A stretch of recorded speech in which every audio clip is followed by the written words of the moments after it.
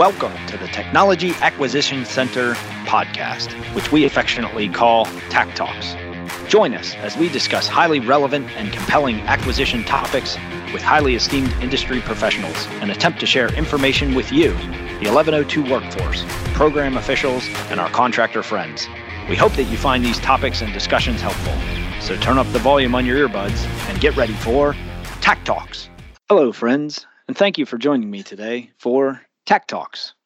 My name is Chuck Ross, a Service Director at the Department of Veterans Affairs Technology Acquisition Center. We have an exciting episode for you today regarding how the veteran stays in the forefront of the requirements development process under a recently awarded contract here at the TAC. It is called the Customer Experience Development Operations and Agile Releases Indefinite Delivery, Indefinite Quantity Contract, or as we affectionately call it here at the TAC, CEDAR. On March 29, 2021, the Technology Acquisition Center awarded 4 spots to service-disabled veteran-owned small business vendors on the $247.3 million CEDAR IDIQ contract for commercial application development. The contract was a 100% set-aside for service-disabled veteran-owned small businesses and serves as a streamlined, enterprise-wide contract vehicle that will provide VA access to vendors specializing in agile design and delivery services, including user-centered design, user research, product management, agile software development, application programming interfaces or API development, automated testing, cloud infrastructure design and management, continuous integration, continuous delivery, and DevOps. The CEDAR contract vehicle allows for agile delivery services to be delivered in a rapid cycle fashion in accordance with industry best practices. In addition, it supports the execution of multiple VA digital modernization efforts by providing VA a simplified method to add specific and specialized commercial capabilities to these efforts as needed. So I'm here today with Mr. Jeffrey Barnes, the Deputy Digital Experience Product Line in the Office of the Chief Technology Officer, Mr. David Melton, who's a contract specialist here at the Technology Acquisition Center, and Mr. Joshua Cohen, who's the contracting officer at the Technology Acquisition Center responsible for awarding the CEDAR contract. So thank you for joining me today, gentlemen, and welcome to Season 3 of TAC Talks. Jeff, I'd like to start with you. So we understand that the CEDAR IDIQ is primarily focused on building digital services and products for veterans and their families. So can you please talk to us about the concept behind the CEDAR contract? Sure. Thank you for having me on, Chuck. I'm glad to have a chance to talk about CEDAR, as it was a long road getting to this point, and we have a lot of optimism about what we're going to be able to accomplish here. So as many listeners are probably familiar, there have been some difficulties with building digital services in the government space. And in the Obama era, the U.S. Digital Service was founded in response to some issues with healthcare.gov. So the idea was that we could find a way to continuously rotate private sector talent into the government to help keep us up to date. So we had a digital service team at VA trying to solve some tough veteran-facing challenges, including applying for benefits and seeing your claim status. And our government contractor teams, they try to follow the digital services playbook, which focuses on software development using the agile methodology, user-centered design, and a DevOps delivery model. So we wanted to create a niche space that gave those vendors the opportunity to really narrowly focus on that way of working. And we were looking for vendors that focused on user outcomes, on quickly shipping minimum viable products, instead of a more traditional IT model of building to requirements with longer development phases before anything goes live to the public. So CEDAR was intended to be a consistent way for the government to ask those vendors to follow agile principles and allow that user feedback to influence and shape the final products. CEDAR is all about veterans, right? I mean, you have your SDVSB set aside, so the companies are service-disabled veteran-owned businesses. And it's my understanding that you take the viewpoints of veterans and keep them in the center and forefront as you're developing these products under this contract. Is that right? Can you expound upon that? Yeah, absolutely. And you're correct about this being an SDVOSB set aside. And one of the things that we specifically focus on at VA is what we call our digital modernization vision. And that basically says that we want to provide veterans and their families self-service tools that are on par with some of the top private sector companies. And we want to have the best online experience in the federal government. Now, as you can see, that's an ambitious vision, but we've kept some principles in mind that we follow on a more daily basis to make sure that we're shipping products that veterans want and need. So for example, every VA service, we wanted to have a single high quality digital version designed with direct input from users. We want those services to be accessible, to be reliable, and to be secure.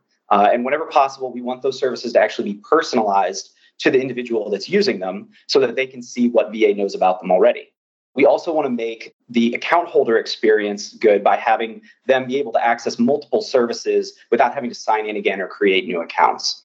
So in order to accomplish this, we follow a robust user research practice that gets early designs into the hands of the veterans to test out, and then we iterate on those designs, we build functional prototypes, and then researchers like myself can take that to the medical center or wherever else and test it on a phone or a laptop with a real user. So finally, when we launch those products, we send them quickly to live sites so that only a small percentage of our total population sees them. That allows us to experiment on the approaches and figure out which ones lead to the best outcomes. One example of this approach that we've applied in the past was we had a small team that built a product called vets.gov that allowed veterans to apply for a few benefits. And then we decided to launch it to all veterans on va.gov. And we simultaneously allowed them to sign into that tool with their other existing VA credentials. So VA is a big place, but veterans, they think about it as one organization. So we strive to make their experiences with the digital tools reflect that.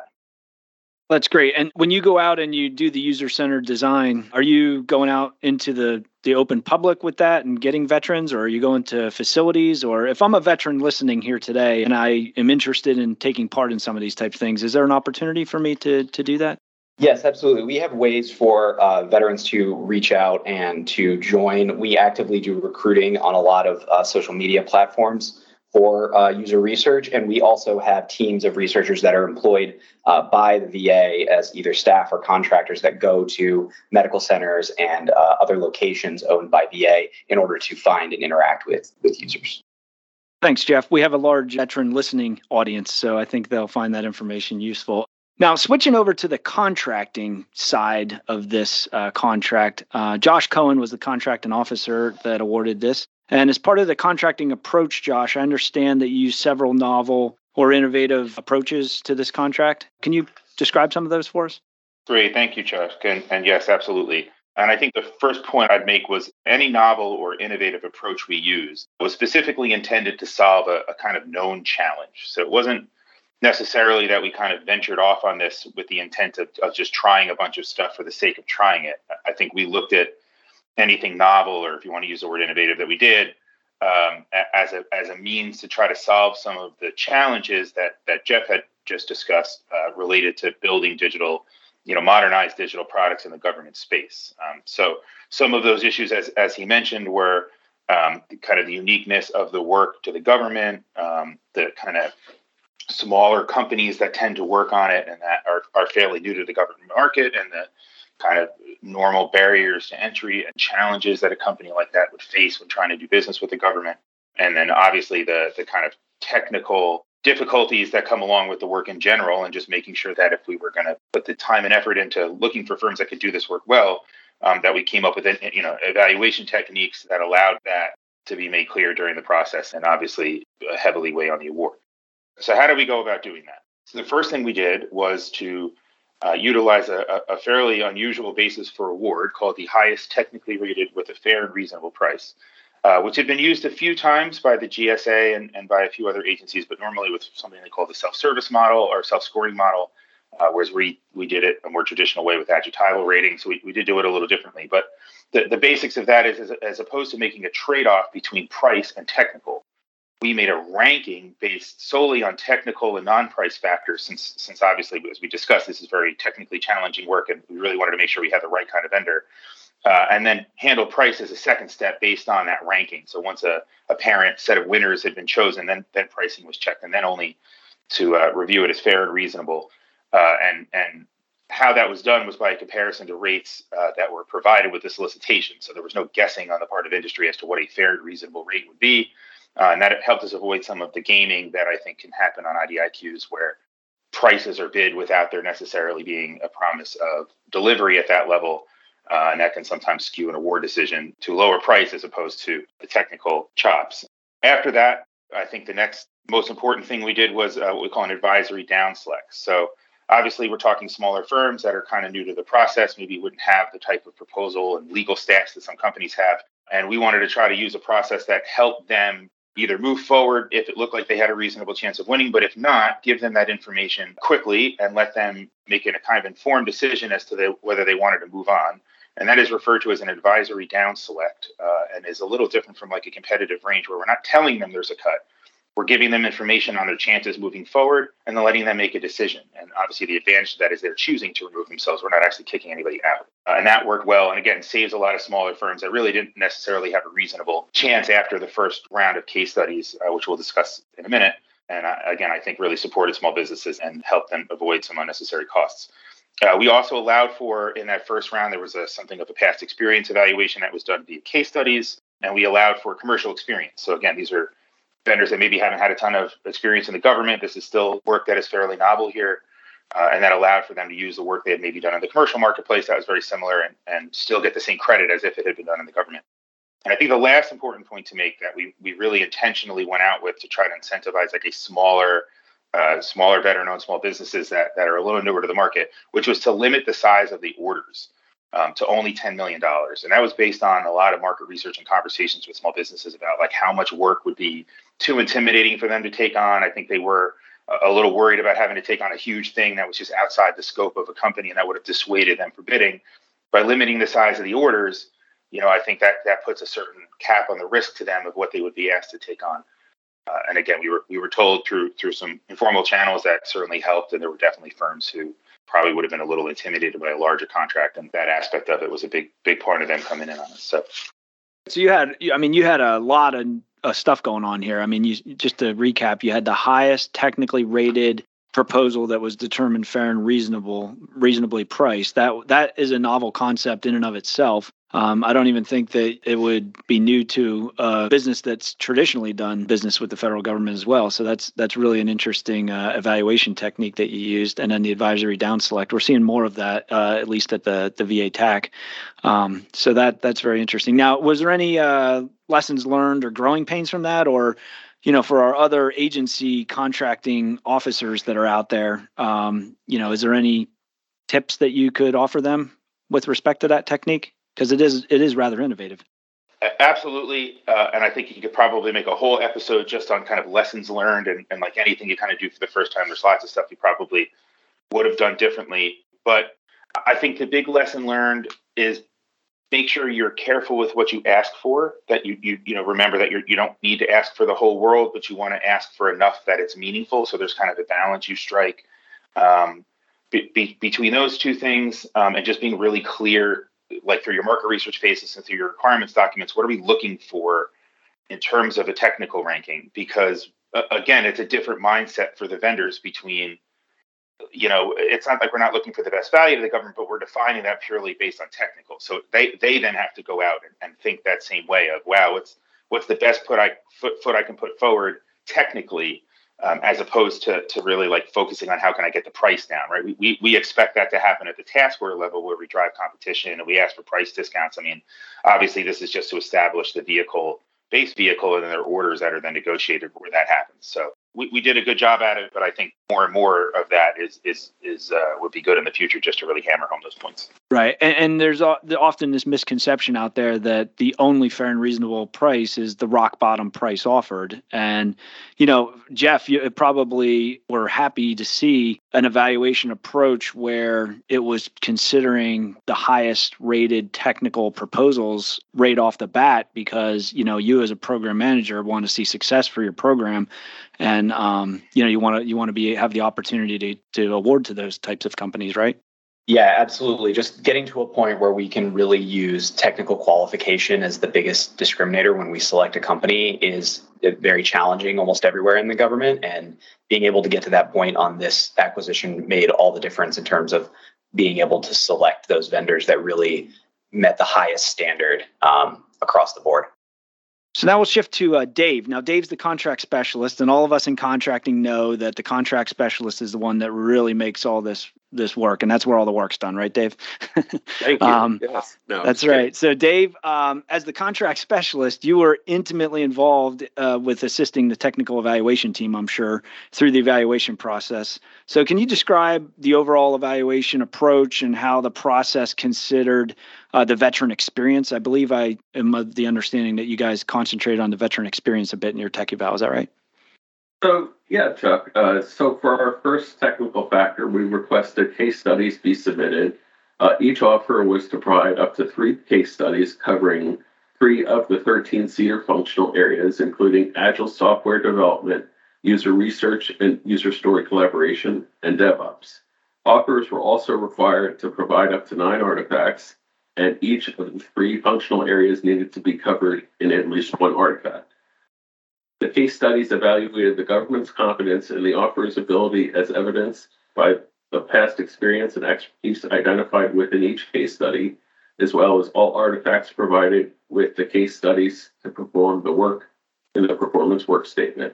And as Josh previously discussed, each offer was sent an advisory notification with their respective confidence rating and given the opportunity to remain or withdraw from the competition. You then provided them with your advice as to the likelihood that they would be selected for an award or not, and advised them, accordingly. I mean, personally, I think that's a great thing for industry, just so they're not sinking costs into chasing a requirement that there's a high unlikelihood that they would be selected for. So, all right, so that was step 1. Now, was that the end of step 1?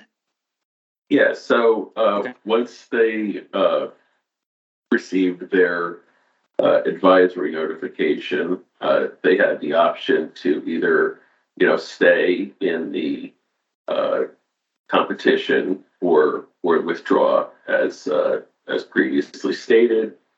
So then the second technical factor was a 6 business day remote design challenge based around a fictional but potentially real world scenario for the creation of a proof of concept design for veterans to check in to the COVID-19 vaccine clinic. The goal of the scenario provided was to conduct a single design sprint consisting of a non-evaluated scenario and test session on day 1, sprint planning session on day 2, to dialogue with the product owner, and sprint demonstration and team retrospective on day 6 to present their proof of concept design and interactive live retrospective. Successful offer. Yeah, no. So step 2 then was the challenge, and now that was kind of you basically said, okay, go. You are now in the challenge, and then they had 6 days to work independently, or were there different check-in points after those days where the government kind of followed the progress? So there was the initial day 1 test step, which was an unevaluated step, and then there was the second day's step, which they were able to dialogue with the product owner, and then on the 6th day, then they came back and presented their proof of concept design and did the interactive live retrospective. And then after, so the successful offerers conducted user research by engaging with actual veterans and other key stakeholders as part of the process. Based on your question, although veterans' experience was considered throughout the process, it was front and center in the remote design challenge. Very good. So no, I understand that now much better, having you walk me through that, and that was a very complex, but it does make sense. It has a good common sense evaluation approach to it. Now, so Josh, can you further discuss the remote design challenge and how it helped the evaluation team ensure contractors are able to incorporate veteran feedback into their design? Absolutely. I would say that I start off by saying I think of all the things we tried a bunch of stuff, and I definitely think the remote design challenge was one of the more successful aspects of that, since obviously we spent a lot of time talking so far about how you kind of bring the veterans' view into our work, and how you let it inform the development of these processes and products that are going to be so important to their lives and their healthcare and their financial health and all these other aspects. using a design challenge that fundamentally asked a vendor to start with a conversation with a vendor and then build something, in a technically sound way based on that feedback from start to end, document the whole thing, tell us about it, and then give us the documentation was a very powerful way to do that. I think to really get into how it specifically incorporated the feedback. So as Dave said, and again, there was no requirement, suggested you certainly speak to a veteran, but I guess you could have tried to do it without. But obviously a vendor that was going to do well on this was not only going to talk to a vendor, talk to them regularly and throughout the process, and do so well. So we obviously had a lot of experts on the call. It's not like that just means you sit in the lobby and just chat with people. There's obviously kind of a science behind this is done well. Using the process we did, we were allowed to, over the course of the couple of interactions that Dave described, kind of give them an opportunity to digest the challenge and talk to some veterans, come back to us on the next day and speak to an actual, a fake product owner, but a real VA person that works in this area could have really spoken to some of the requirements, testing assumptions and things like that, which would be normal for that step of the development process. They then had the ability to take that information, go off for 5 days, design a prototype of whatever they decided to design, but usually a cookable prototype, develop the kind of standard kind of proposed documentation process they would have used for it, and then show it to us. And that, again, really allowed us to have them tie back a conversation with a veteran and a need and a thing they wanted and how they wanted it to how that was then reflected in the design. What assumptions did they make? What trade-offs did they make? Maybe that wouldn't work, but we did this, and here's why. And then see the end product, some kind of low tech. So there was no coding to this required of anybody. No one was actually asked to write code. It was more about designing it. And there is something called the clickable prototype, which is kind of a low fidelity type thing where they could show us the design and it's clickable, but again, there's no code behind it. So that was incredibly powerful to see, and again to see that end-to-end process from the conversation with the veteran all the way through how that was taken into consideration on what they built. And the last thing I think, and we put a huge emphasis on this, was accessibility, which I think Dave and Jeff have both mentioned a little bit, but I did want to spend a second focusing on that. VA has an enormous population of veterans that are accessibility challenged, and since we have to provide veterans all veteran services, regardless of their status, it's very important that we take the unique considerations of accessibility challenge veterans into the work we do. And again, making sure part of that is making sure we have vendors that do that well and also take that into consideration. And again, I think having that be mentioned in our solicitation and something they were asked to consider, again, ones that did really well on this really took that seriously. And it was not only kind of the basic level checkbox of, yes, we did the required VA 508 checks at the end of a project, but I think, you saw some vendors really take it throughout the entire process and design products almost end to end with accessibility in mind. And that was a very powerful thing. And again, I think something that would have been much harder to evaluate under different circumstances. So the contract was awarded, I think, back in March 2021. Has it been getting some traction, a lot of action on the contract to date? I mean, I think so.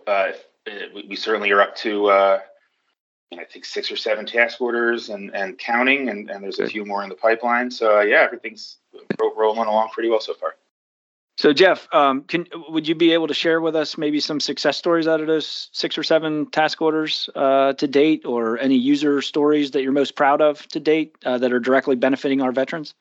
Yeah, sure. There's one that we're currently working on that is a veteran check-in system that is, in functionality in some ways similar to what was described as the code challenge, but a different application.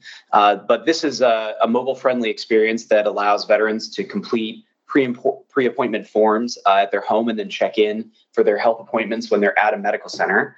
The teams did extensive research with veterans to optimize the experience and specifically to reduce the stress and provide an intuitive interaction for check-in that they can do at their own convenience. So it's currently being piloted in the St. Louis area, and it's going to begin a nationwide rollout over the summer. So now St. Louis, the veteran, when they arrive for their appointment, they can check in through a text message on their mobile device. and they get a link back, and they can complete the check-in there with a few simple prompts from their phone. And then they don't have to wait in line at a kiosk or talk to a staff member. They can start that check-in process as soon as they're ready. And it also integrates with other existing VA systems to let the staff know that the veteran has checked in. And so far, we've had 2,000 successful check-ins in the past month. And I think that this is just a good demonstration of how we can take this type of interaction that's common in the private sector to make a small improvement to the veteran experience with VA healthcare. And we can do that by piloting products and making sure that they're received well before we make a big commitment to that solution as an organization. Well, that's great. So veterans that are listening out there can expect to hopefully see this being rolled out nationwide around the summertime frame, and it'll help with their check-in experience. And I assume, we often talk about like user-centered design and having our user base test these things and stuff like that. After you've rolled it out nationwide, I'm sure you also have, surveys and ways of tracking satisfaction with the overall veteran population as well, right? Yeah, absolutely. We follow up with all of our products in this way. It sort of gets out of that traditional, development and then sustainment model. When we build a product, we say, if you build it, you own it, So we iterate on our products continuously once they're live, and we have application monitoring. We're tracking the data. We're tracking user satisfaction. We're continuing to test that product after it's live in production, and continuing to sort of iterate and build additional new features in response to changing veteran needs or other changing circumstances, so that each product that we own has sort of a life of its own and an existing user base that we want to make sure we're continuing to check in with and making sure they're still satisfied with that experience. Well, that's great. So I think our time is almost up here for our session of TAC Talks. So I wanted to thank Jeff and Dave and Josh for coming on to TAC Talks Season 3 with me today. I know I found this super informative, this discussion on the CEDAR contract and all the cutting edge acquisition approaches and techniques that you used on this contract to deliver cutting edge technology to our veterans. So I think it's a great success story, and hopefully we'll see more of this kind of innovation and this kind of niche contractor capabilities being deployed here throughout the VA and other agencies. So thank you very much, guys, for joining me today. As always, we must remind you, the Department of Veterans Affairs does not endorse or officially sanction any entities that may be discussed in this podcast, nor any media, products, or services that they may be providing.